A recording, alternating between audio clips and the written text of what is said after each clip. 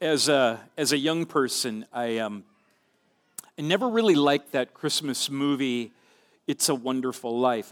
I found it to be sad. And it was sad to me that George Bailey's dreams were never realized. But I think also it was at the point in the film when it seems that George has lost everything. I found his expressions of anger and despair really uncomfortable to watch. It scared me. And his expressions of raw emotion were so real. And it's perhaps, remarkably, ironically, that is the very reason why It's a Wonderful Life has now become one of my favorite Christmas movies.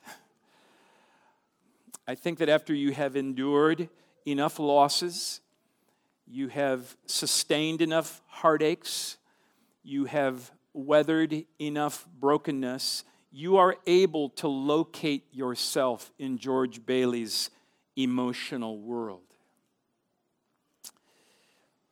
And when you do, when you are able to locate yourself in George Bailey's emotional world, then there's something surprisingly hope-giving about this clumsy guardian angel, Clarence, rescuing George by showing him what the world would have been like if he had never been born.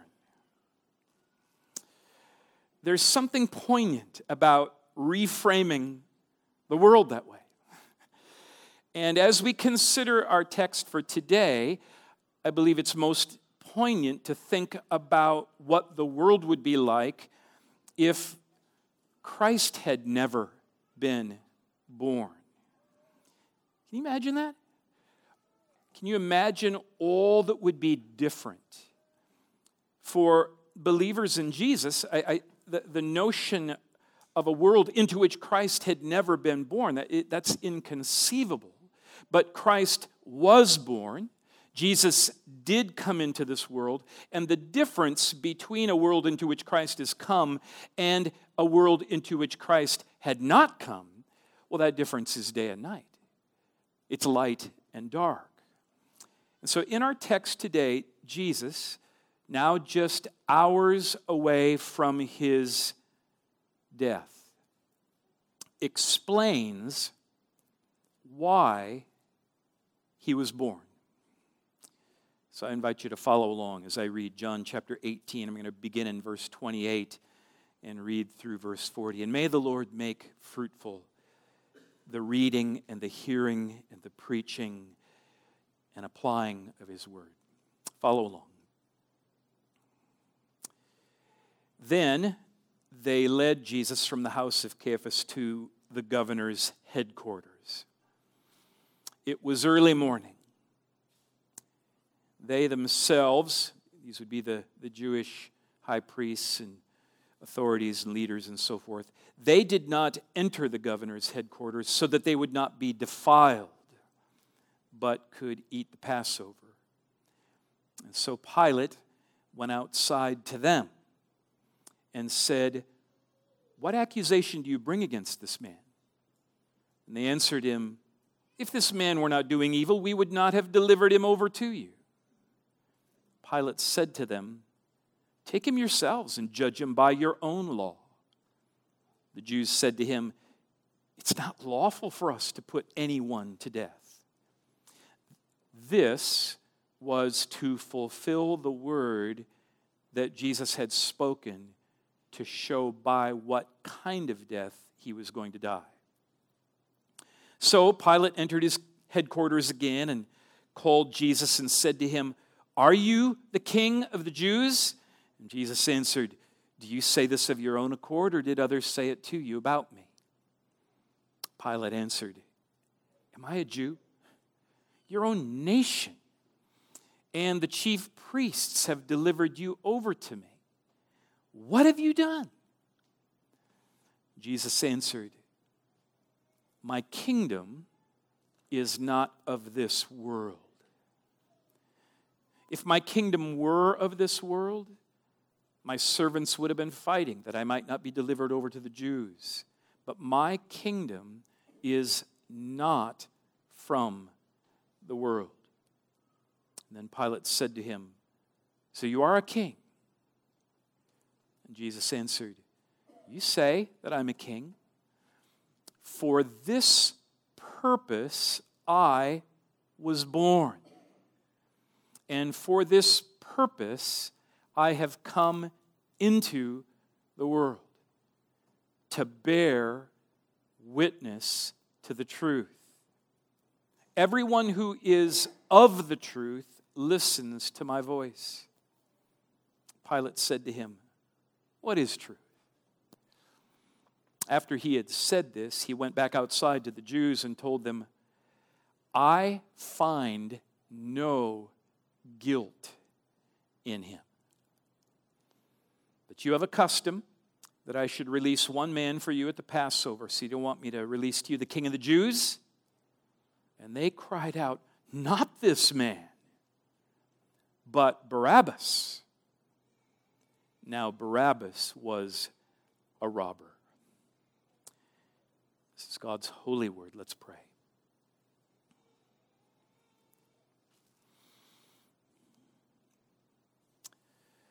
Oh, Father in heaven, in order for us to see this world rightly, to see ourselves rightly, to frame our circumstances rightly, we need you. We need your word.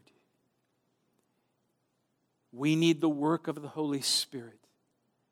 We need you to open our eyes, and we need you to open our hearts, and we need you to pour out grace upon grace upon grace, that we might see and know and perceive and feel and live rightly in a manner that is worthy of you, in order that you might be praised, and in order that the world might be filled with your praise. So we turn to you now. Oh God, please magnify your word to accomplish your purpose among us, and to help us to be freshly affected about the reason that our Savior, Jesus Christ, was born. In his name we pray. Amen. Well, the other night, we watched another of my favorite movies. The movie Miracle is a Disney recreation of the United States Olympic hockey team. They winning the gold medal in 1980. I remember that day. I remember the day of the miracle. I remember the moment of that miracle victory over the Soviet Union. I was in my first year at Bethel Seminary. That day I was driving around the Midway area of St. Paul, and I'm listening to this game on the radio in my car, and it was February. It was midwinter. It was cold and snowy, and still everybody's windows were open. People were going crazy like we had just won the Super Bowl. And much of the reason for this pandemonium was that our country and the world was such a mess. Cold War, hostage crisis in the Middle East, gas, oil shortage. We had just endured this Watergate scandal, and our government in Washington had zero answers. And there was very little light in the darkness, except for, of all things, a hockey team. Those years, as I think of all that was going on, those years would have felt even more discouraging, and probably would have engendered even more anxiety in me, but for the fact that I was a child in the 60s. I know this is going to come as a shock, but I was a child in the 60s, and I came of age in the 70s, and I still remember watching the Vietnam War and the Arab-Israeli War and the racial segregation war and the anti-war war on TV every night. And it was scary. It was sobering. My hometown, my small town in central Minnesota, made the news for having the worst drug problem per capita in the entire state of Minnesota. Our school had drills for what to do in the event of a nuclear bomb attack. My father worked as a civilian engineer on an Air Force radar station near my hometown that existed for the sole purpose of tracking incoming intercontinental ballistic missiles. 40 years ago, 50 years ago, we went to bed at night with a profound sense that it could be the end of the world. And then there's now. It's crazy how much stress through which people, especially young people, children, must navigate today. Fake news, climate change, gender change, terrorism, shootings, shooters, walking on eggshells at the potential of offending somebody and their anger going viral, FOMO, fear of missing out on something.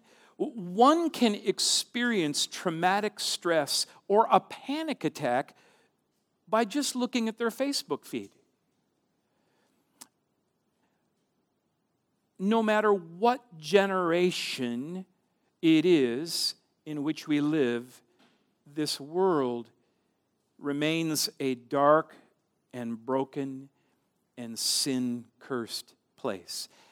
And we can only imagine what this world would be like if Jesus had not been born. But because of this book, it requires much less imagination to understand what this world was like during the generation Jesus was born. And contemplating the text of John 18, it's not difficult to locate ourselves in this narrative, in this circumstance. There was a time in my life when I would have found myself smack dab in the middle of the self-righteous moralism of the chief priests and Jewish community leaders. I used to define my Christian faith by my behaviors. Oh, before I turned to Jesus, I did these things. But after Jesus, I didn't do those things. And I looked down my long nose at anyone who failed to measure up to my standard of conduct. I was squarely in the camp of those that Ryan referred to last week who sought salvation through religious performance. And friends, John clearly means for us to take note of the hypocrisy of that kind of religious vanity. Look again at verse 28. Then they led Jesus from the house of Caiaphas to the governor's headquarters. It was morning. They themselves did not enter the governor's headquarters so that they would not be defiled, but could eat the Passover. And so Pilate had to go outside to them, and he said, "What accusation do you bring against this man?" And they answered him, "Hey, if this man weren't doing something wrong, something evil, something wicked, we wouldn't have delivered him over to you." Pilate said to them, "Well, then take him yourselves and judge him by your own law." And the Jews said to him, "You know the law. It's not lawful for us to put anybody to death." So they refused to compromise their religious purity by staying outside a sinful person's residence. They wouldn't dare put a man to death unlawfully, but they had no problem condemning an innocent, guiltless man to an unlawful execution. Have you ever faced been faced with the contradictions of your own soul? Are we not on our best days a mixture? Spiritually alive and vigilant and sincere one moment, and anxious and envious and hurtful the next. I'm also able to locate myself in the pathetic people-pleasing of Pilate. Fear of man's it's a pervasive disease. And when the pressures of leadership bore down on him, Pilate showed himself to be nothing more than a political guy, just living for people's approval and votes. The entire narrative in relation to Pilate is a sad picture of someone who lacks the moral backbone to make hard decisions based on convictions about truth. So here's a man. He possesses positional authority of the mighty Roman Empire, and yet he doesn't know what to do. He's completely unsure of himself. He doesn't know what to think of the situation. He's clearly frustrated. He's irritated. His schedule has been interrupted. He knows full well that Jesus is guiltless, and he knows full well that the motive of the Jewish leaders is nothing more than anger aroused by envy. And so he's just impatient with the whole thing, wants to be done with it. Have you never compromised what your conscience has known to be right on account of fear of disapproval, or fear for your reputation, or fear of what it might cost you? And there is yet another place in this narrative to locate ourselves, and that is in the place of innocent, unjust, and wrongful suffering. The Scriptures are always honest in representing those who suffer for no sin of their own, but rather on account of the sins of others, or simply because we live in a fallen world of disease and disability and death. Loved ones, innocent, unjust suffering would make no sense if it were not for the wrongful suffering of Jesus Christ. So, moralists and people pleasers and victims of innocent suffering, we all need the good news of Jesus. And according to John 18:28-40, the good news includes the truth that Jesus was born in order to establish a kingdom. Jesus was born for the reason of establishing a kingdom. He was born to bear witness to the truth of a realm that would break into this world, that is not of this world, but would fill the world. The good news of Christmas is that Jesus is a sovereign who is sovereign. Jesus is the King of kings and the Lord of lords, and he works all things out according to the purpose of his will in the darkest of times. On the dark night of Jesus' betrayal and arrest, and on the dark day of Jesus' trial and crucifixion, there is a powerful thread running through the narrative. As dark and unjust as things appear, Jesus, in the midst of it, is asserting absolute sovereign authority. As evil as it all was, things are going exactly as God the Father and God the Son had planned. That thread appears back in verse 4 when it says, "Then Jesus, knowing all that would happen," chapter 18, verse 9, "this was to fulfill the word that he had spoken, of those whom you gave me, I have lost not one." Verse 11, "Shall I not drink the cup that the Father has given me?" Verse 32, this was to fulfill the word that Jesus had spoken to show by what kind of death he was going to die. Verse 37, "For this purpose I was born, And for this purpose, I've come into the world to bear witness to the truth. So no matter how dark the world may be in our generation, Jesus reigns, and his purpose will not be thwarted. What an interesting encounter is this back and forth conversation between Pilate and Jesus. Imagine this scene. Here are these two men standing together. These two men looking at each other. These two men speaking to one another. One of them is powerful in the kingdom of this world. At that point in time, the Roman Empire was well on its way to dominating the entire Mediterranean region. It was reaching ever outward in its power. If there was one word that characterized the Roman Empire, it would be the word powerful. It was a powerful empire overseen by powerful men who were backed up by powerful armies. That's what Pilate represented. He was the Roman governor, the highest Roman official in Judea. He had been appointed by the emperor himself, Tiberius Caesar.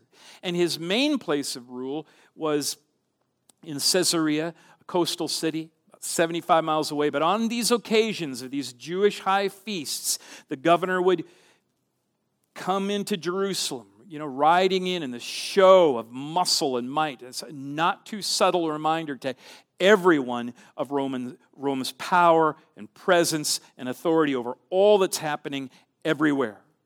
And so here he is, he's standing face to face with Jesus, and Pilate, somewhere inside of him, is aware that he is standing in the presence of power and authority greater than anything he has ever seen before.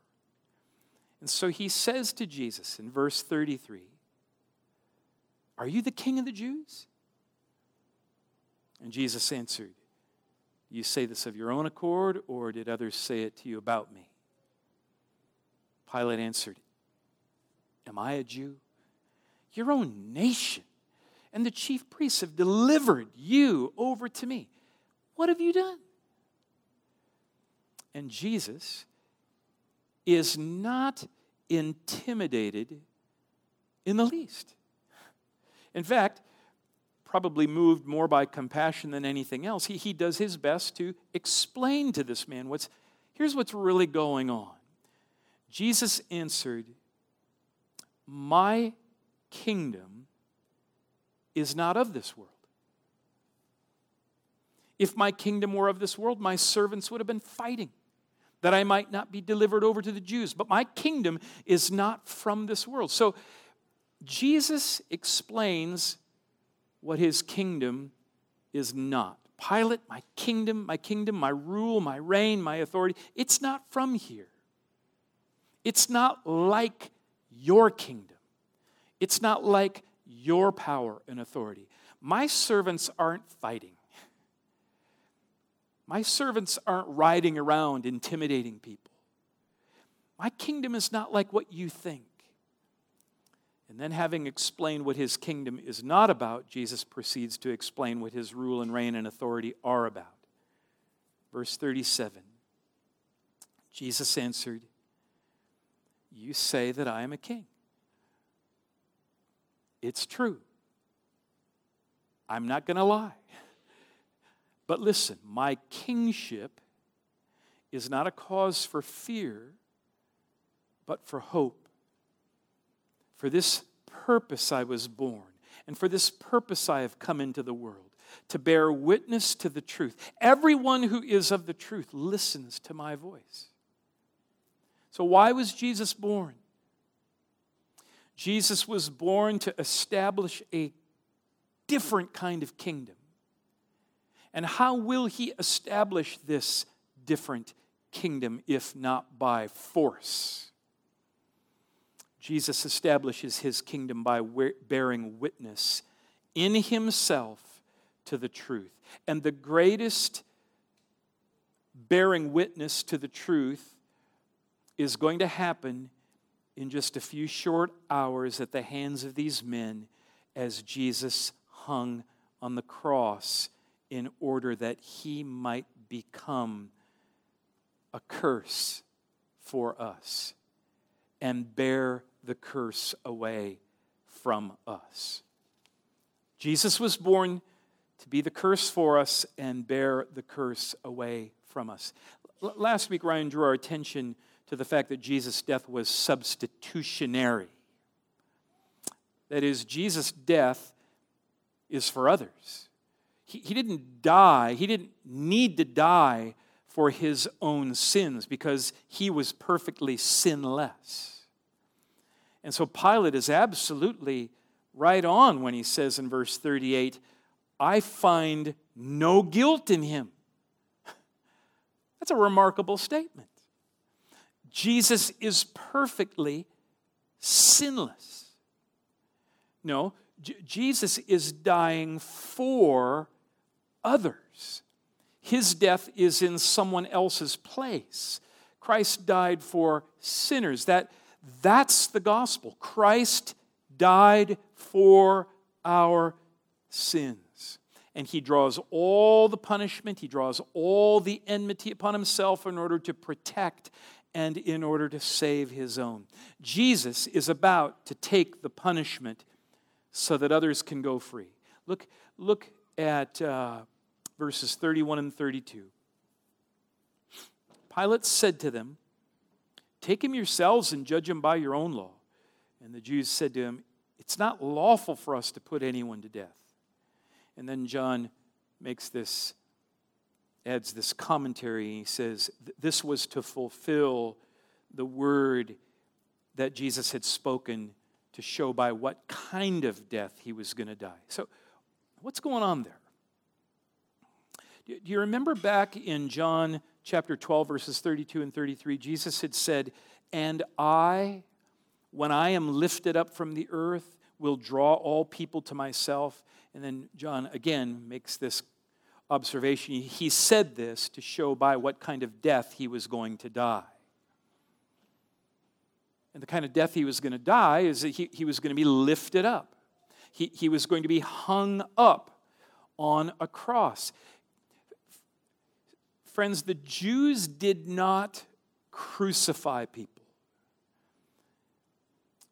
It wasn't until around AD 6 when Rome had formally occupied Judea and set its own government in place that it was at that time that capital punishment was transferred over to Roman jurisdiction. So only Roman authorities could execute people.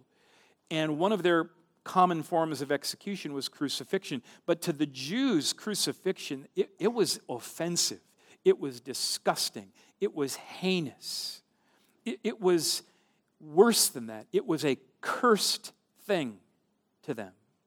Their law said it very clearly, and everybody would have understood and known it. Cursed is everyone who hangs on a tree.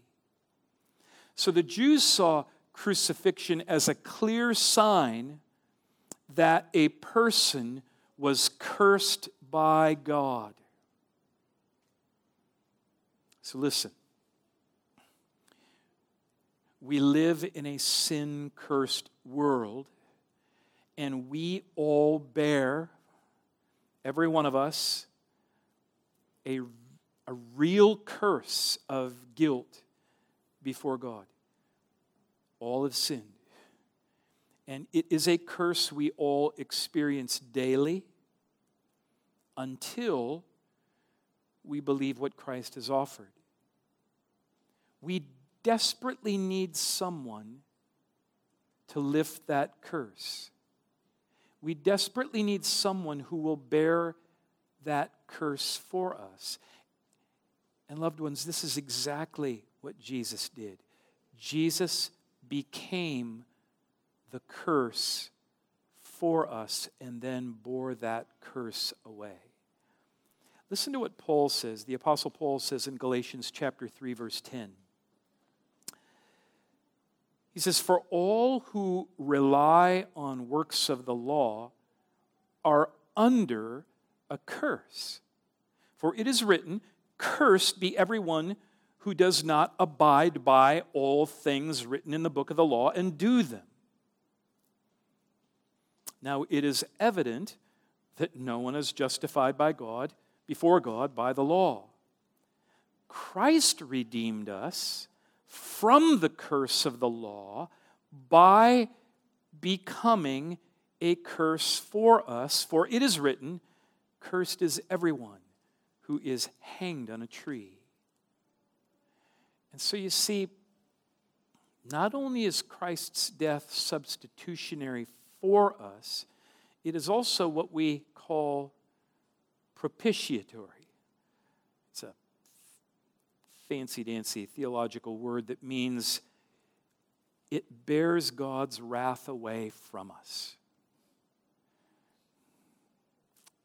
Christ became cursed for us, bearing the curse away from us.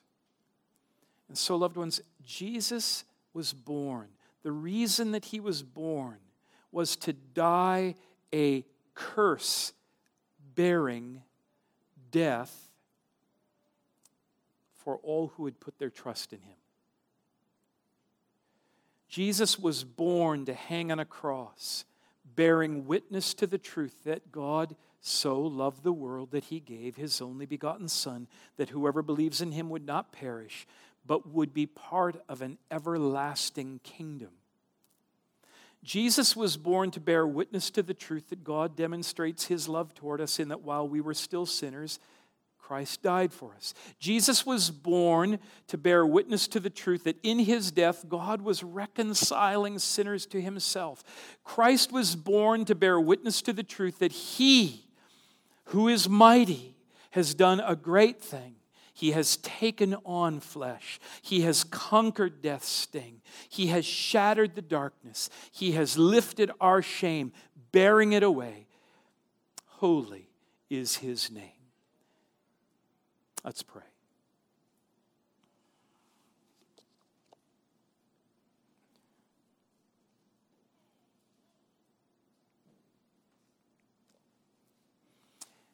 Lord, this is the light, this news, this truth that you bore witness to. This is the light that shines in the darkness.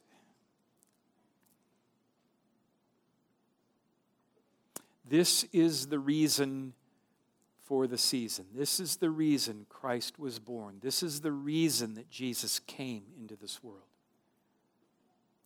To establish a realm where sin reigns no more. To establish a realm where there is freedom from condemnation, forgiveness for sin, and the curse of sin is borne away from us as far as the east is from the west forever and ever. And this is only good news to those who by your grace can hear this truth and by your Spirit cherish it, treasure it. And so we again invite you, Lord, by your Holy Spirit, fall fresh on us. Make us freshly aware of the gift you have given to us. Make precious to us the sweetest gift that you have provided, O generous King. We trust you to do this now in Jesus' name, for his sake. Amen. Let's stand together.